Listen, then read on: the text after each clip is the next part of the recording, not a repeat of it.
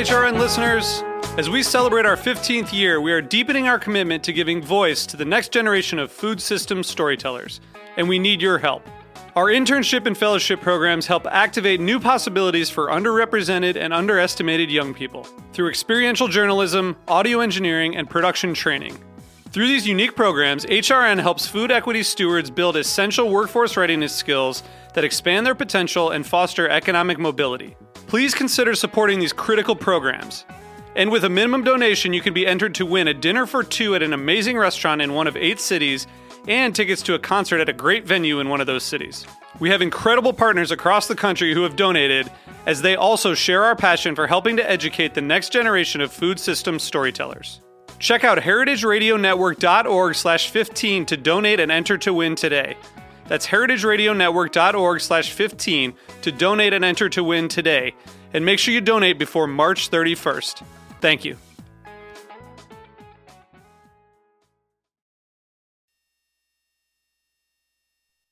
This piece was brought to you by Roberta's, robertaspizza.com.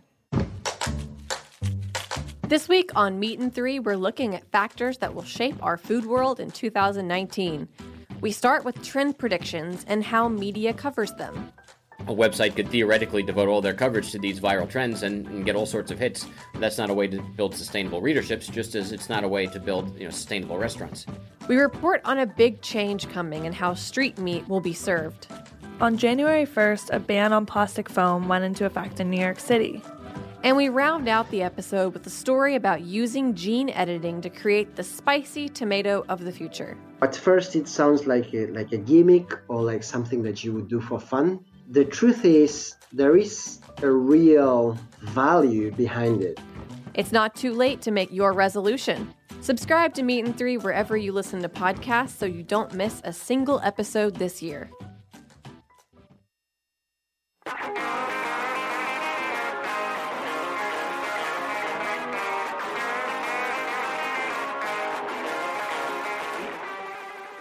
Welcome to HRN Happy Hour. It's 5 o'clock somewhere, and somewhere is Brooklyn. My name's Kat Johnson. I'm the communications director here at HRN, and I'm here with Katie Mosman-Wadler, our executive director. Hey, Kat. And Hannah Forden, our program manager. Happy Thursday, Kat. Happy Thursday to both of you. Welcome to Happy Hour. We're here. We also have Amanda Wang in the booth and a very, very special guest today. Kat, you want to introduce our guest? I would love to. Our guest is a man who creates very, very delicious things to eat. His name is Art Pollard. He is the founder of Amano Chocolate. Welcome. Good. Thank you for having me. Thanks for being on today. Absolutely. I got to have a sneak preview before the year end, and I see that you have brought a full-on library of chocolate here, which I'm very excited to talk about. A veritable stack. It is a stack. It's a colorful stack. I'm thinking library because it looks like these stacks. It does look like beautiful books. It does. I'll take a shelf. There we go. Yeah. We're going to help you read that in a little bit. Yeah. First, we have just a couple of short announcements from Heritage Radio Network headquarters. The main thing that you may have noticed in our emails of late is that we just launched a Hall of Fame. So this is part of our 10th anniversary celebration. Basically, we're letting all of the shows who've been part of the network submit people who've been the top guests on the shows who have embodied HRN's philosophy and mission to improve equity, sustainability, and deliciousness in the food world. So every month we'll be adding to this Hall of Fame list. You can check it out at heritageradionetwork.org/Hall of Fame. Go figure. And so we're going to jump into a couple of quick headlines, and then we will move on to our interview with Art. So I guess I'm first on the headlines too. Well, okay. On this week's Main Course OG, moderator Emily gives hard-hitting stories of food in the news to panelists, and they discuss their attitudes and opinions in the weekly-based segment. This is a very well-structured show now. You might remember from the early days of the Main Course, it was kind of rambling, but they've really kind of bucked up on the structure. So this week they're talking about chocolate. Hey, we love chocolate.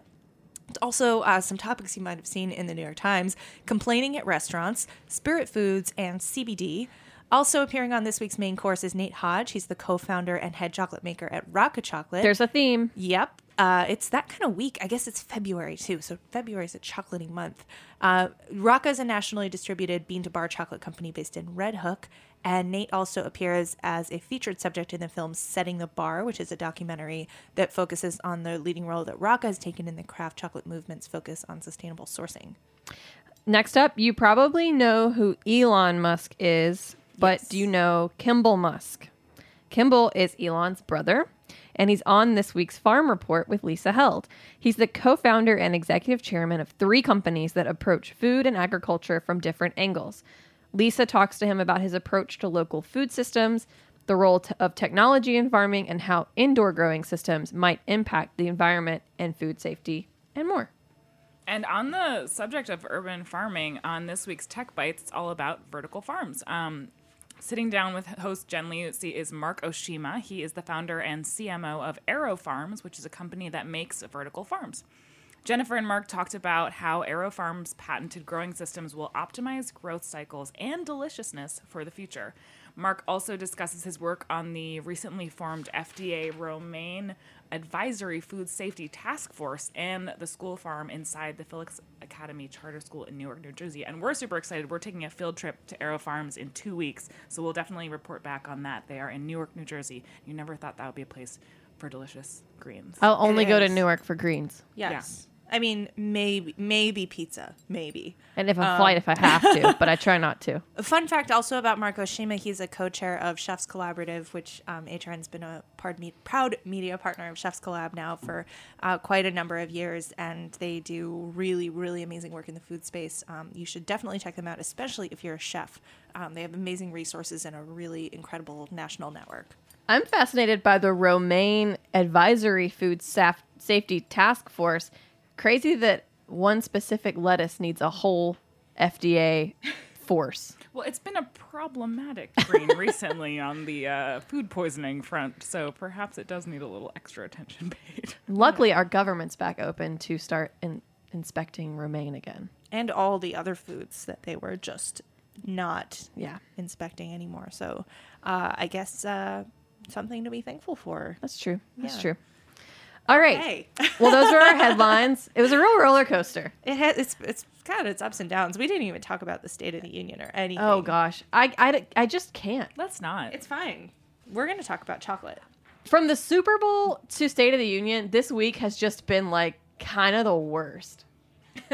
And just so boring. I mean, Kat's is probably the most serious football fan.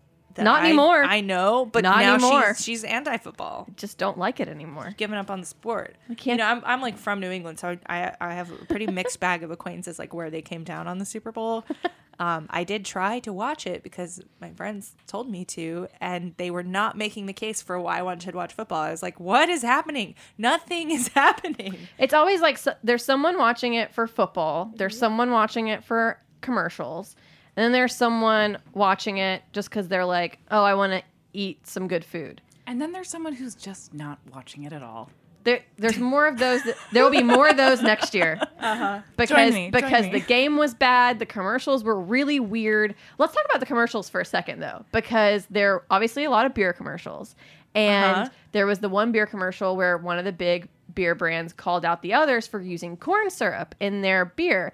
And not only was this a really weird stance for any of them to take and bring up, because it's like it's really just becoming then a commercial for craft breweries, but also it like pissed off the Corn Growers Ruffled Association. some corn silks. Yeah, good one. Yeah. I was thinking about that for like 4 seconds before I said That it. was Really worked very hard good. on me. But no, the corn lobby is really upset. They tweeted like 30 seconds later, "We're disappointed in you." Here's the thing.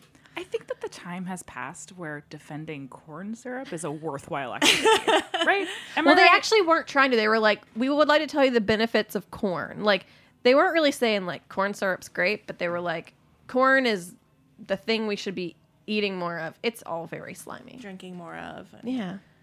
It's just that corn is not a traditional. Well, some would argue with that, but corn is not one of the original beer grains. It's used as a cheap replacement for malt. It's just a carbon source at that point. Yeah. Right, or sugar. Yeah. It can be used like, but yeah, pretty interesting. That was also weird. Some car commercials where I was like, what is this a commercial for? And at the end there would be a car, and you're like, huh.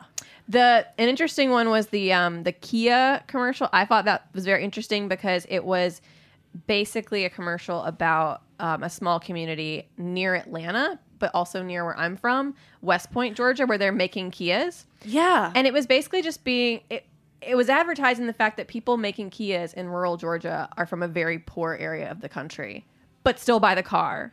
The voice, did you guys all see this ad? It was like a very depressed sounding child's voice narrating the commercial, and they're showing these like low color saturation images of poverty in Georgia, and it's like it feels very like the overall tone was very depressing and strange, and it was like, everybody said we would never amount to anything basically, and then they're like, here's Kia. But make we Kia. all work at this factory, which is a major, huge factory right off the interstate. Anytime I fly into Atlanta and drive home to Alabama, I pass this massive factory.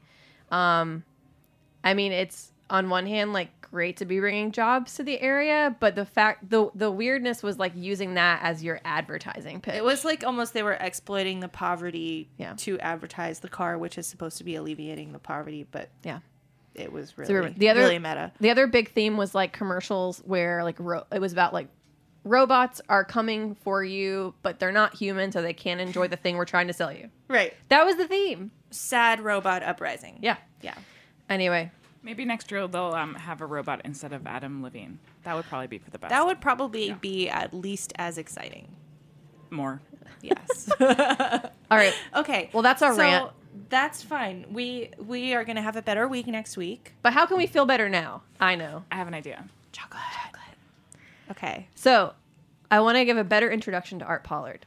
Art is the founder of Amano Chocolate, a bean-to-bar chocolate manufacturer based out of Orem, Utah. Did I say that right? It is right. Yes. He makes small batch chocolate bars, and his chocolate has won countless awards, such as the gold medal at the International Chocolate Awards and gold at the London Academy of Chocolate. Plus a rave review by Massimo Bottura on You heard it none other here than first. Heritage Radio Network. Yes. So let's start there, Art. So tell us the story of how Massimo came to rave about your chocolate in Denver last year. Well, so we had a great opportunity to exhibit at the Slow Food event, and I thought, I've always been a great fan of Heritage Radio Network, and so I saw your booth. I thought, hey, we really got to do something together. So I grabbed a whole handful of bars. I came over and talked to somebody. I said, like, you got to try these bars. This is what we do, but like, don't believe what I say. Like, taste what we do. And then you'll see that we're the real deal. And then I didn't think much of it. And then a little bit later, little side note, I see somebody coming around the corner, and it's and I think, wow, that looks like my friend Doug Taylor. And Doug's a really well-known pastry chef in Las Vegas, and he cooked for some of the top restaurants there. And I was like, wow, that looks just like him. I got to take a picture of this dude because he looks just like him. He's got this doppelganger. And comes a little closer. No, it is Doug Taylor.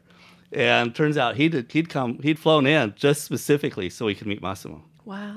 And then a few minutes later, everybody starts coming over to our booth and saying, you've just got the most amazing endorsement in the entire universe. And that endorsement was that the chocolate that you had brought by ended up, I don't remember how exactly it ended up in Massimo's hand, but I was interviewing Massimo Bottura. He stopped the interview.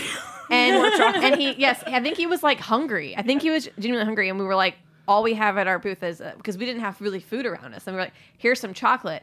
Halfway through the interview, he's like, stop talking to me, and where's more chocolate?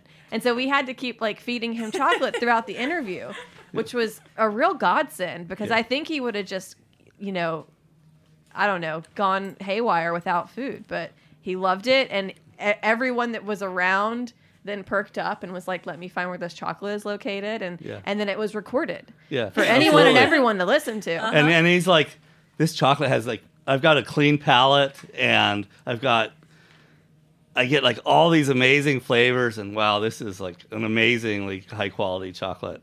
And That's awesome. And I'm like, it doesn't get any better than that. No. Yeah. I mean, you're going to have to really, there's not many people to strive for for an endorsement past Massimo. Especially unasked. Exactly. Well, and you saved our interview because it sounds like he kind of would have gone off the rails if we hadn't given him some. He was wound up that day. It was really, really fun, and it was like 90 million degrees out too, and I think he had probably done like 7 other interviews and a demo. So yeah, I think the chocolate was a godsend for all of us, really, because we were melting. And let me say though that selling chocolate at our booth when it's 90 plus degrees. What did you do? How did you keep it from melting? It melted. Chocolate sauce. Yeah. Luckily, the next day was a little cooler, but it melted. So, Art, tell us about kind of the genesis story of Amano. Wow. I grew up in a little town, Los Alamos, New Mexico, which is where the national lab is. So I grew up with a really strong technical background, but New Mexico's great because you have the fusion of like Native American cuisine, Hispanic cuisine, and Anglo. And anytime we have like different cultures coming together, you get really awesome food. That's why you find awesome food in like port cities. And so I grew up being like this huge foodie, even though I really didn't know that at the time. And but I was always looking for like the ultimate in food, and skip forward a bunch of years. I was working at my university in the physics department while I was a student, and I just said I was eating this German chocolate bar, and I said, it'd be really cool to make my own chocolate. And all my coworkers who are working on nuclear projects and space shuttle getaway projects and so forth, particle accelerators, they're like, no, you can't do it. It's too hard. How did they know? Apparently they knew more than I did. And why is it too hard? And they said, well, you need millions of dollars of machinery. And the funny thing is I'd actually started working, not as a paid thing, but for the university, just volunteering since I was like 12, using their machine shop, helping them build stuff. And so they're like, you need millions of dollars of machinery. And I'm thinking, I can do that. I can build problem. it. Yeah, I'll just build it. I got it. And then they say, there's all these like trade secrets. And I'm like, oh, cool, research project. Reverse engineering. Yeah, I can figure this out. And then they're like, and you need really good quality cocoa beans, and those are hard to get. And I said, cocoa beans? So that's what you use? Like travel, you can just yeah. And I'm thinking, where do you get good quality cocoa beans? They're like, well, Central and South America. And I'm like, sounds like a great place to visit. I'm like, basically where we are right now. Yeah. I'm like, screw it, I'll go get my own. So any obstacle immediately to you became a perk. Oh, absolutely. It made it all the more attractive. Wow. So can you tell us about maybe some of the interim tinkering that you did in between? So being 12-year-old Art, starting off in the machine shop, what were your projects before the chocolate machinery came along? I was doing stuff like building Tesla coils. Wow. And Jacob's ladders. And I had a really nice lab that I'd set up in our basement, complete with like full lab grade equipment, because I could buy like, thousands of dollars worth of equipment like oscilloscopes from the Los Alamos National Laboratory, when they were like phasing stuff out. So I had better equipment than most people that were, far older than I was. Did you have like full support from your family on these projects? Sometimes they really insisted they be around so I wouldn't burn the house down. I guess that's fair. Yeah, but it kind of cramps your style. So there's a lot of experimenting that happened when my parents weren't home, because I knew that like if they were home that, it probably wouldn't happen. This really makes me think that it's either A, like the Jimmy Neutron cartoon, or like B, Dexter's Lab, where it's like the kid in the garage that has like a secret laboratory. Yeah. Was that kind of the vibe? Yeah, pretty much. Cool. And like the great thing about Los Alamos is like every kid down there at the time, that's how it was, Wow. It's pretty awesome. Yeah. It was a great place to grow up because like at the time, 65% of the population had a PhD. Wow. So, Really? Yeah. That's so fascinating. Is that the highest saturation of education It's anywhere. the highest educated county in the country. Yeah. Wow. Still, currently. I don't know about now, but then Wow. it was. And so they had like in the high school, I did high school up in Seattle, but in the high school they had Russian taught by a Russian defector, and they still were teaching classical Greek and classical Latin. I just finished The Americans, and that sounds awesome. Yeah. I would love to be taught Russian by a defector. Yeah. Okay, so you say no problem to any of these obstacles about making chocolate. How do you get started?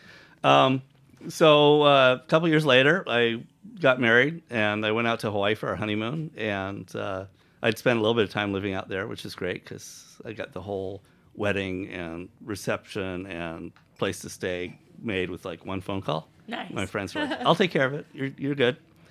And then my wife and I, we went into the Hilton Hawaiian Village, and there was a Belgian confectionery company there. They only had 2 outlets in the country. We go in there, and all the pieces looked like gems. You see a lot more of that sort of thing now, but back then it was, everything was like hand dipped in nut clusters and that sort of thing.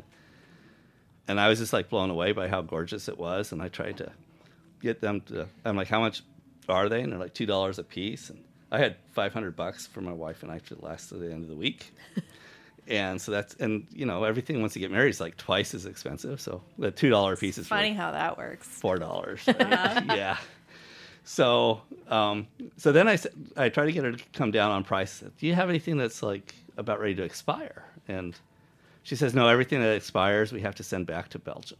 I'm like, wow, like they're serious. This is not like play chocolate. This is the real deal. And so I got one for me and one for my wife. And then as soon as we tasted it, it's like a whole new level, right? So as soon as I got back, I called my old boss and gave him some ideas, some different machines to keep an eye open for. And he started bringing stuff over, and then I started designing and building my own machinery. And then I started a software company doing search engine development. So we'd actually write the code that does the searching. And we'd have like machines in the other room making chocolate, and while we were like writing code and working out really big deals with really big companies. Was this like an alternative to like there's sort of this stereotype, this beverage called Soylent that is like supposed to be for this busy engineer type who doesn't have time to think about food or eating, but like I'm thinking, okay, like cacao that is being processed at various stages would make a much better meal replacement for a bunch of software engineers who are working away. Were you guys like hyped out all the time from well, there too was much that, chocolate and but theobromine overload? There's that, but you actually get to this point where you can't, chocolate tends to self-limit. Mm-hmm. And so, we'd eat an amazing amount of chocolate, but after a while, you're giving it out to your friends and your neighbors. And it wasn't long before, like, Steve Rosenberg that runs Liberty Heights Fresh up in Salt Lake, he's like, this is like one of the best chocolates I've ever tasted. And I'm thinking, maybe we should take this a little bit further.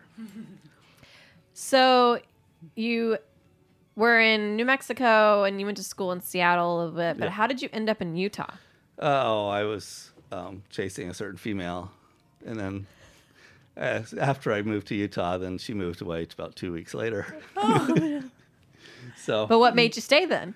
School. I signed up for school at BYU, and then I set up my own my software company, and after you own your own business, you really don't want to move because then you have to set up a whole new network, right? Mm-hmm.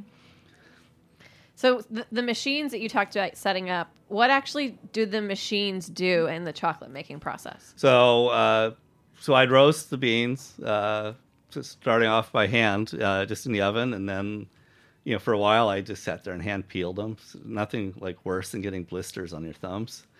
And so then the machines I designed and built would do the refining and the conching, which would be like grinding up the beans and then more or less aerating. That's what conching is, stirring and aerating the chocolate until you achieve the flavors that you want.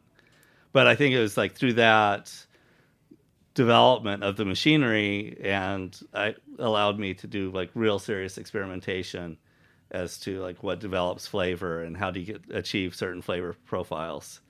Because like if you bought a machine and you put your stuff in, you turn it on. Well, then it all works, which is great, but you never have that learning process. Mm-hmm. And so by having your failures, what you learn is the whys. And that's where we learned our whys. And so we're able to use those whys as to, achieve some pretty amazing flavor in our chocolate. Can we talk about the flavor line? Because you have, every time I see you, you have more flavors with you. I see, how many is that? Like 10 different looking boxes right now. So talk about your line and how you've created some of these kind of like really serious culinary chocolates. Wow. We try to have a relationship with all the farmers that we get our cocoa from. So there's a lot of travel involved. And there's a lot of, most of the world's cocoa is actually not very good quality. And so there's a lot of sorting that has to be done to, find these farmers that really know what they're doing and have pride. It's about having heart. And it's not something that you can necessarily explain to somebody, but you know it when you see it. And some of the farmers that we work with are, up to 8th-generation cocoa farmers. And I remember I was in Venezuela, and there was this old farmer. He's probably 70, and he says, I don't care what they pay me for my cocoa. I'll always grow cocoa. I said, well, why? Don't you care? He says, well, I'll survive, but I love my trees. So I don't care what they pay. I love my trees. I'll always grow cocoa. And I find that really amazing. It's something that you see with the cocoa farmers is there's this connection to their trees that you just don't see. Like, you never hear anybody say, I'm always going to grow pineapple. I love my pineapple, Mm-hmm. What's the lifetime of a cacao tree? I've heard of trees being several hundred years old. Wow. It doesn't happen very often, and I've heard of them growing immense, like 3 feet in diameter, but I've never seen them like that. But I know people who have. But generally, they actually grow fairly quickly. If you plant, from the time you plant the bean, now interestingly, the bean actually starts germinating from the moment it comes off the tree. And you plant the bean, and then it will it'll take about 3 years before you start getting a little bit of production, and 5 years to your first harvest. That's pretty quick. It is pretty quick. Yeah. Do you think it's getting easier or harder to source great cocoa? It's getting easier because of the transportation situation.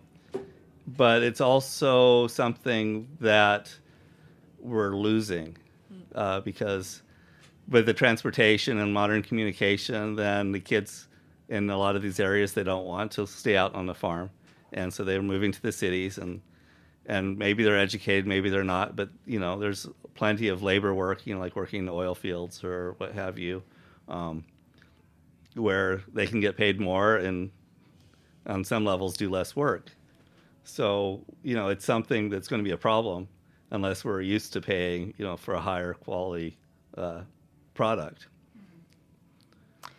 Well, why don't we take a really quick break, and then we'll come back and we'll taste some of the treats that Art brought. And then after we taste, we'll play a little bit of trivia. There we go. Awesome. That works. We'll be right back.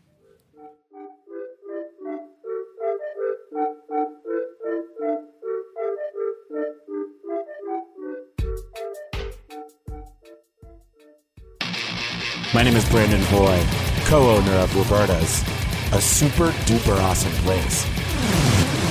Roberta's is a very, very, very, very proud sponsor of the Heritage Radio Network. We're also super awesome. Thank you, Heritage.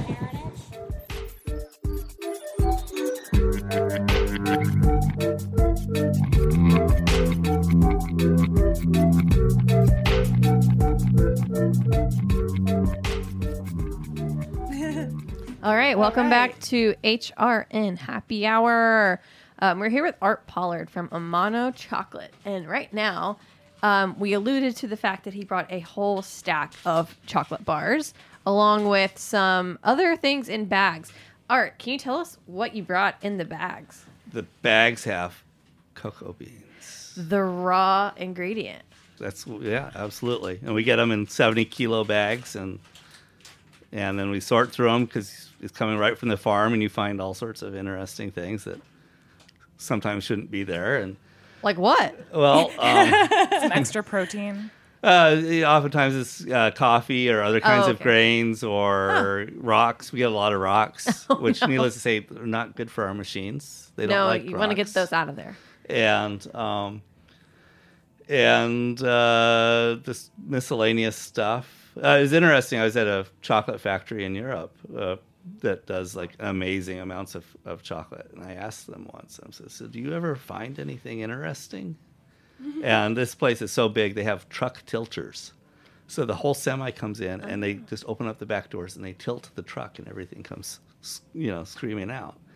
And they say, "Yeah, we found something. Once we found this like giant spider," and I'm like, everybody's like horrified because they found a spider. Ugh. But for me, I'm thinking, so you're doing like this much business, and the only thing you found is a spider? What does that tell you about that? How many rocks have I eaten? There's that, and there's like, how much stuff have they not found? Right. I'm like, I was expecting you to say like a full-size tree or like a person or like something really noticeable. But there's stories that a certain chocolate maker once found a pistol in their bag. See, that's that exciting. Seems very plausible. Yeah. Like very plausible. But it's one that I hope that they lost, because that means it would have been imported illegally, and right. And there's you just never know. There's this little agency called the ATF that they don't have a sense of humor. Oh no. You also have a pod. I do have a pod. And tell us about that. Like, kind of explain the structure of the pod and the beans. This pod is actually contraband. Oh. Because I smuggled it back from... Amanda, censor this later. The plot thickens. Yes, I smuggled it back from the Dominican Republic. And it came from a plantation that's where we get our cocoa that we call chocolate. We call Macaris. And it's kind of top secret which plantation it kind of comes from. But maybe we could try. Let's try. Yeah. Okay, as we're tasting, I have a question. Yes. Because... By the way, see the wrapper? Oh, yeah. Perfect. Good sound it's effects. really here. So is each bar geographically specific? Yes. So I want to hear about chocolate terroir. Oh. Now, one of the interesting things, is we can eat while we talk about it. Is that your cocoa literally changes flavor from location to location. And some of that's because of variety, but some of that's because of soil conditions. Mm-hmm. But at least if it's good quality cocoa, after it's harvested, it needs to be fermented and dried. And you actually end up with flavor variations caused by the natural genetic variations in the yeast and bacteria that's involved in the fermenting process. Wait, I didn't know that chocolate needed to be fermented. Yes. I did not know that. Now, your big companies like Hershey's and Mars and so forth, they kind of like skip that step. Mm-hmm. And the beans, when they come off the tree, they're like really bitter and tannic. And so the fermenting process, tempers all that and takes it from something that's, very nasty and you want to spit out, which is what the tree wants you to do, to something that's actually very delicious and beautiful. But the big companies, they skip the step, and so the only way to get rid of those flavors is to like over roast it, and in which case that's why some chocolate tastes like coffee, is because it's a little bit like coffee. Mm-hmm. Do you are with a lot of people tasting your chocolate? Yeah. Do you have tasting guidelines or methodology for tasting the chocolate? Some people have these huge processes. Mm-hmm. Chewed, don't chew, smell it first, rub it between your fingers, smell it to warm it up. I think that's all well and good, but you know what? Fundamentally, it's all about enjoyment. It's about love. That's why you make it. Yeah. Yeah. So, my only thing is just don't eat it too fast, because once it's in your stomach, you can't taste it anymore. So sad. Good point. Yeah, and so no taste buds in there. Just eat it slowly and just savor it, and whatever makes you happy, right? Yeah. Well, this is making me very happy right now. Yeah. Isn't that special? I get like a molassesy yeah flavor in that. yeah. There's a little bit of apricot maybe. Yeah. Yeah. Very creamy. Mm-hmm. And The way that it melts is really nice. It's like yeah. it feels like it kind of, maybe it's also a perfect temperature in this room, but it kind of stayed cold in the middle, but it melts like so smoothly. Yeah. We spent 7 years negotiating for those beans. Wow. Whoa. And so the farmers knew they had something special, and they didn't really want to sell it to anybody. Wow. And then I did a trip out there once, and they took pity on me, and they sold me this cocoa after many years of asking. What were they doing with it before? They had their own internal outlet for it, and or they'd take it and they'd mix it in with their other cocoa, and sell it, not segregated. But like I say, they knew they had something special, and they wanted it, if it went anywhere, to be turned into something special. What was it that made these beans so specific? Is it like the age of the tree, or just the personality? It's one of those things. Is that it's never any one thing. Again, it's soil conditions, variety of trees, the fermentation process. And every place is a little bit different. But every once in a while, you find a place where everything comes together, and it's all just magical. And when you taste it, then and it's not a thing that you can really describe. It's like it's a gut feeling, and when it touches your soul. Yeah. What else is in that chocolate bar besides the beans? We have sugar, good old CNH, pure cane sugar, not from Hawaii, because there's no more sugar plantations in Hawaii. As of like a couple years ago, right? Yeah. Well, on Oahu, they stopped in 1995. Wow. A friend of mine, Mike Conway, used to be the field manager for Dole there, and he's a great guy. And then for a while, there's a sugar operation out in Maui, and they just shut down a couple years ago. Yeah. It's sad. Yeah, really is. And then what else besides sugar? Cocoa butter, which is the fat that naturally is in the beans, same way that peanut oil comes from peanuts. And then just a little bit of vanilla. And vanilla is a flavor enhancer, just in the same way that salt is on a steak. Helps bring out the flavors that are just naturally present. Of course, the larger companies, they dump vanilla in because they use really icky cocoa beans. Are they still using real vanilla? A lot of the big ones don't. Yeah. Which really makes me angry, actually, because it really doesn't take that much vanilla. For like a big batch for us, which is like a ton, like a literal ton. An actual ton. Yeah. So when we say we have tons of chocolate at the factory, we have tons of chocolate. But it really doesn't take that many vanilla beans. And so when I look at the overall cost to make a batch of chocolate versus the cost of the vanilla beans to add vanilla to the chocolate, I'm just like, why are these big companies using vanilla and artificial vanilla that stuff for replacements? Beers. Yeah. When you're at that point, you're arguing pennies per 100 pounds sort of thing. And you have a number of flavored chocolates too. Yeah, we have a couple. So can you talk through the sort of how many of your bars are single origin, more focused on purely the chocolate, and then how many are? What are some of the flavors? We only have 3 flavored bars currently. I've got a number that are in development, but are you taking requests? We absolutely are. Okay. We can noted. We can talk about that after the show, so all that right. way we don't give a trade heads up. I know. Okay. But so go. You have 3 flavored chocolates. Yeah, we have 3 flavors. We have a mango chili, and we have a raspberry rose, and we have a cardamom black pepper.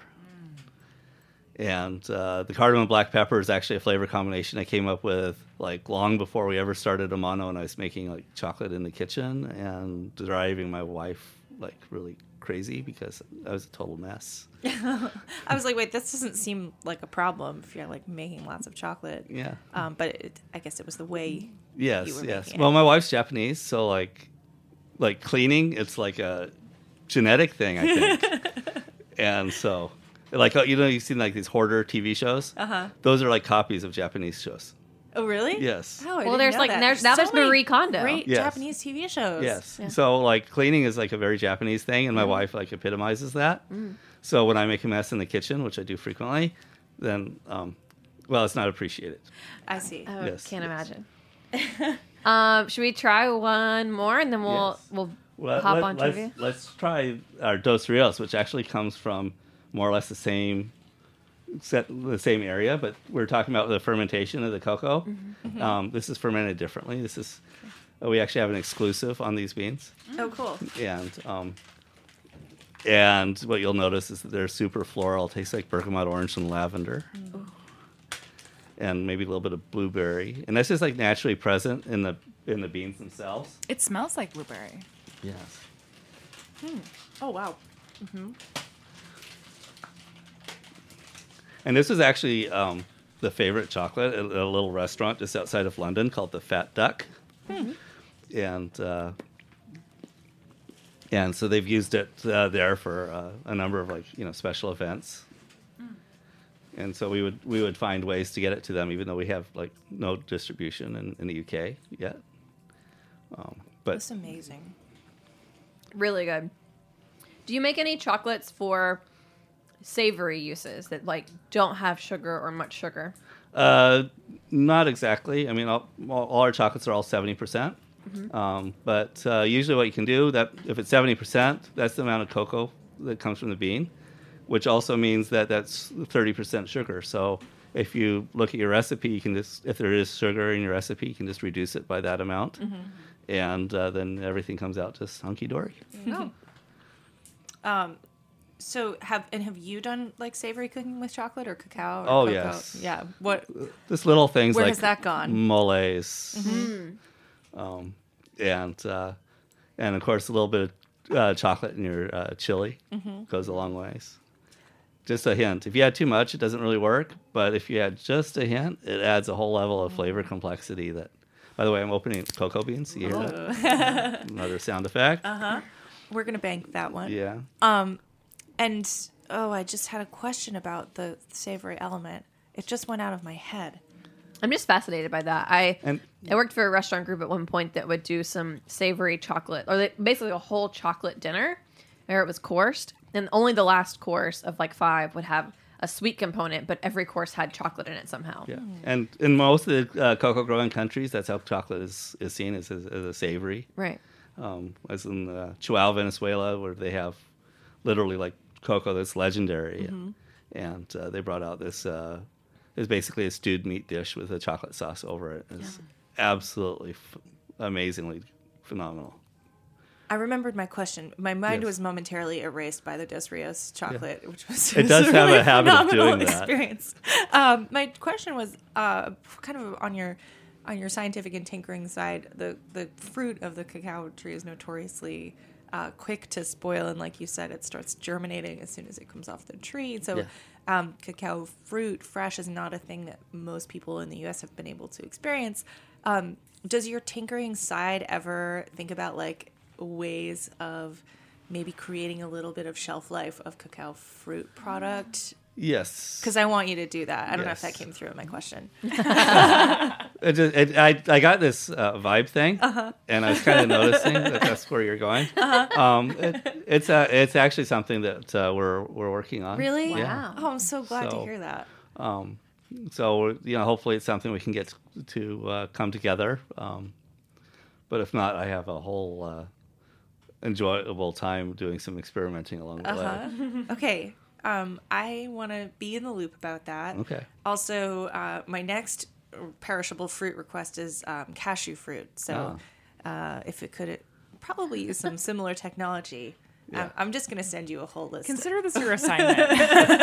I'm your sensing homework for our next visit to HRN is helping us get some exotic fruits. This is a little scary because I'm sensing some challenges. Well, I And heard that's that kinda those how don't this whole deter chocolate you. thing In fact, started. Are you up to it? Yeah. You might have a whole nother life unfolding. So I just peeled some beans of our Dos Rios. Oh, cool. And so what's going to be really awesome is you can actually taste the Pass them down. Dos Rios beans. And I've actually had this other dude whose name shall go unmentioned that actually accused us of like putting flavoring in the beans. What? Yeah. Wow. How and why would you do that? I wouldn't do that. And yeah. And but as you taste these beans, you know, you can see that like the beans taste pretty much like the chocolate. Yeah, they do. Yeah. Yeah. They're fruity. A tiny Yeah. bit like smokier. Yeah. And so it was actually, we had to develop a whole new set of processes in order to be able to keep those flavors there, because that whole floral component is something that's like very, it evaporates very easily. And so, Volatile. yeah, it's very volatile. So we had to develop a whole set of new processes in order to be able to process it without losing those things that really make it special. Cool. Well, Art, before we move on to trivia, Yeah. which, as you may have guessed, is chocolate-themed trivia, where can people learn more about Amano chocolate? At this little website, www.amano, chocolate.com. Or go to HRN on tour and search for Massimo Bottura and hear him talk about Amano. Absolutely. In case we haven't convinced you yet, Yeah. let the best chef in the world. Hear me Yes. try to get through an interview with Massimo when he's distracted by how good the chocolate is. Yes. Okay. So, yes, our trivia is about chocolate, but not about chocolate itself, but about how chocolate appears in pop culture. Okay. So, first question. And you can get some help from the rest of the team. Yeah, none of us They have seen the haven't questions. seen the answers. Okay. Question number 1. In the 1971 film Willy Wonka and the Chocolate Factory, what's the name of the German boy who falls into a pool of liquid chocolate? Wasn't it Augustus? Yes. Gloop. Augustus Gloop. Yes. Ding, ding, ding. Yes, yes. Our ding, ding, ding's broken. Amanda told me so. Ding, ding, ding. Oh, that's the... Yeah. I came in and she was like, you're going to have to do it manually. I That's was it. talking to the wall. Okay, we'll do it manually. And that's what I was referring to. Oh. It's now our I buzzer. understand. Yep. Everyone was like confused. I was talking to myself. All right, question number 2. Speaking of Willy Wonka, who wrote the book the movie's based on? Road Dahl. That's right. Ding, ding, ding. You're good at that, Kat. One of my favorite. I devoured like every Roald Dahl book as a kid. too. Just the best. All right, question number 3. In one episode of Seinfeld, Jerry and Kramer observe an operation. Kramer happens to bring with him a box of chocolate candies to the viewing. In the climax of the episode, he drops one of the candies into the operating table where it ends up being sewn up inside the patient. Can you tell me what candy that was? You know what? We're trying to do phone a friend, but I think the friends are also not sure. When you spend as much time like doing the laboratory thing as I do, I missed a lot of Seinfeld episodes, as awesome as they were. I also haven't seen much Seinfeld. I have, but I don't remember. I saw a lot of it as a very small child. I'll give you a Can you hint. give us a hint about like the melting point? Like, Well, did it melt? I'll give you a hint about the chocolate. It's a candy that has chocolate, a very thin chocolate Oh. exterior, and the middle is wait. a white color. Oh, it's Junior Mints. That's it. Oh, there we Ding, go. ding, ding. Wow. It's hard to do the ding, ding, ding. It feels You're weird. doing a great job. Thank you. All right, question number 4. Harry Potter is introduced to the chocolate treats of the wizarding world when he opens up a package containing this chocolate candy. It's a little hard to eat, though, because it's a piece of chocolate that looks and acts like what animal? Do we got a phone a friend with Serena? No. Like, oh, wait. No, I think I know. Wait. Do you know it? It's a frog. It's a frog. Yeah. Ding, ding, ding. They hop. They hop away. You have to Very- eat them quickly. Squirrely. Yeah, now that you say that, now I kind of actually remember. Yeah. Have you seen or read any Harry Potter? I have watched the movies with my kids, but Yeah. I have not read any. The books are great. Can you believe that those are as old as they are. Are they 10 years or more than 10 years? They've got to be more than that. I think No, they might be it's 20 years 20. old or like something crazy. Like, Yeah. to me, they seem more recent than that. Yeah, I was always a Tolkien guy. Oh, yeah. You know, and then I'd like start missing the characters, so I'd have to like read it all over again because like I missed Frodo. Well, small tangent, they have a huge Tolkien exhibition at the Morgan Library right now. Oh, cool. So if you have extra time, you should check it out. It's all like Tolkien's original art, like hand painted. I had a friend Maps of and mine, stuff. and she was like one of his students in college, Wow. and she said he was the most boring teacher that she ever had. Not surprised. He put all his creativity into the books. Well, absolutely. He didn't have any more No, left. I mean, like It's all I'm dried sure that he did the whole thing so that way he could invent languages, Yeah. Yeah. and so It's like fascinating. you know, All right. To be inside of that brain. This is the last question. This is the one that I wrote. Kevin wrote the rest. This is me. You might be able to tell. The British pop rock band, the 1975, has a well-known song called Chocolate. The song is actually about fleeing the police in a boring small town.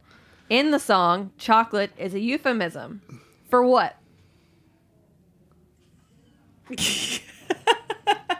What would you this certainly isn't Alice's restaurant. This is our stumped face. What would you have on you that you would need to flee the police for? Is it like... Well, a lot of, like, so many things, Kat. In small towns, cops are bored. That you need to flee the police. Yeah, like the police are pursuing you because of your possession of this thing. Yeah. It's a drug. Is it? Oh, it's. I was gonna say, is it drugs? It's a drug. It's a drug. It's a certain drug. Hash. I'll give it to you. Wait. Okay. Weed. Like cannabis, whatever. Okay. Ding, ding, ding. Yeah. Well done, Art. I never knew that song was about that. I thought it was about What are chocolate. the clues in the song? Well, they're British, so they're singing about like having guns under their petticoats, and then like things smell like chocolate. Like their hair smells like chocolate, and the car smells like chocolate. And really, what they're saying is the car smells like weed. Do you want to know what weed doesn't smell like? Chocolate. Chocolate. Agree. Hard agree. This is like a weird twist on Super Troopers or something. Like We tried to watch Super Troopers the other day, and one or two. I did not get it. But you do. I mean, I went to college in Vermont, so Super Troopers is like too real. I could see that. But I have not seen Super Troopers 2 yet. It was a weird vibe. I'm sure it's going to be just a stellar piece of cinema. The first one definitely is. Well, okay. That was probably the most delicious happy hour ever. I agree. Yeah. I think so. I feel like I'm still getting the wonderful blueberry from Dos Rios. I might have some more. So I have to ask though, was Massimo right? Yes. Oh, yeah. 100%. About everything, but especially about the chocolate. Okay. When in doubt, we agree with Massimo, Okay. but not in doubt on this. Yeah, this is a lot of certainty, and Very delicious. I think that our judgments will align favorably. Also, we'll hopefully like be able to do a reunion at Slow Food Denver. Oh, absolutely. Will you be there? I'll be there. Yeah, We'll be there. So we will hope for slightly cooler temperatures, but also This chocolate time we'll melted sounds interview kind of you, great, too. and Massimo has to bring you food. Oh, we could do that. It's only fair. You down? Yes. I'm Yeah. down. I don't know if Massimo's going to be there again, but We should we'll have find him out. send something. We can Yeah. see what we can do to get somebody to arrange that. Yeah, exactly. I mean, maybe he can like ship something to the worst case scenario. But I think it's only fair that we turn the tables and that he give you something to critique on air. And you know where you can find that interview with Massimo is on the Hall of Fame page. That's That's true. right. Yeah. Yeah, Massimo is in our Massimo's one of January our first inductees. honorees. So if you go to heritageradionetwork.org/Hall of Fame, go to Massimo Bottura, you can hear all about Art's chocolate there as well. Yes. Thank you, Art. Absolutely. Thank you Thanks for the for treats. Chatting and bringing the most delicious chocolate. Yeah. Yeah. And while we're ending things, we all just pass this one more thing around. All right. Our With raspberry twist rose. arms. Oh yeah, this is dessert. Is based on Pierre Hermé's cake called Intense, Ooh. which I swore the first time I ever ate one. If someone was going to pick out one of your chocolates to have on Valentine's Day, which I know is cliche, don't hate me for asking this question, but what would be the best Valentine's Day chocolate? The raspberry rose. The one we're having right now. Absolutely. All right, well, we'll test it out. Lovely. All right. Yeah. Well, That's With our that, show. We're that's going to our end show. on the most peaceful note we ever had. I'm talking with my mouth full of chocolate. Art It's Pollard, delicious. thank you for being our guest today on Absolutely. Intern Happy Hour. This has been fun. So good. Guys, we need to eat chocolate. We'll see you next Thursday. Yeah. That's our show. Thanks, Katie. Thanks, Hannah. Thanks, Kat. Thanks, Amanda.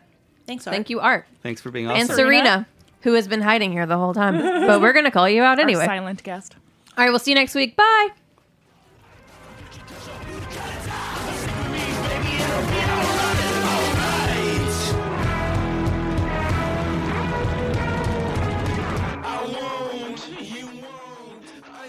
Thanks for listening to Heritage Radio Network, food radio supported by you. For our freshest content and to hear about exclusive events, subscribe to our newsletter. Enter your email at the bottom of our website, heritageradionetwork.org. Connect with us on Facebook, Instagram, and Twitter at heritage_radio. Heritage Radio Network is a nonprofit organization driving conversations to make the world a better, fairer, more delicious place. And we couldn't do it without support from listeners like you. Want to be a part of the food world's most innovative community? Rate the shows you like, tell your friends, and please join our community by becoming a member. Just click on the beating heart at the top right of our homepage. Thanks for listening.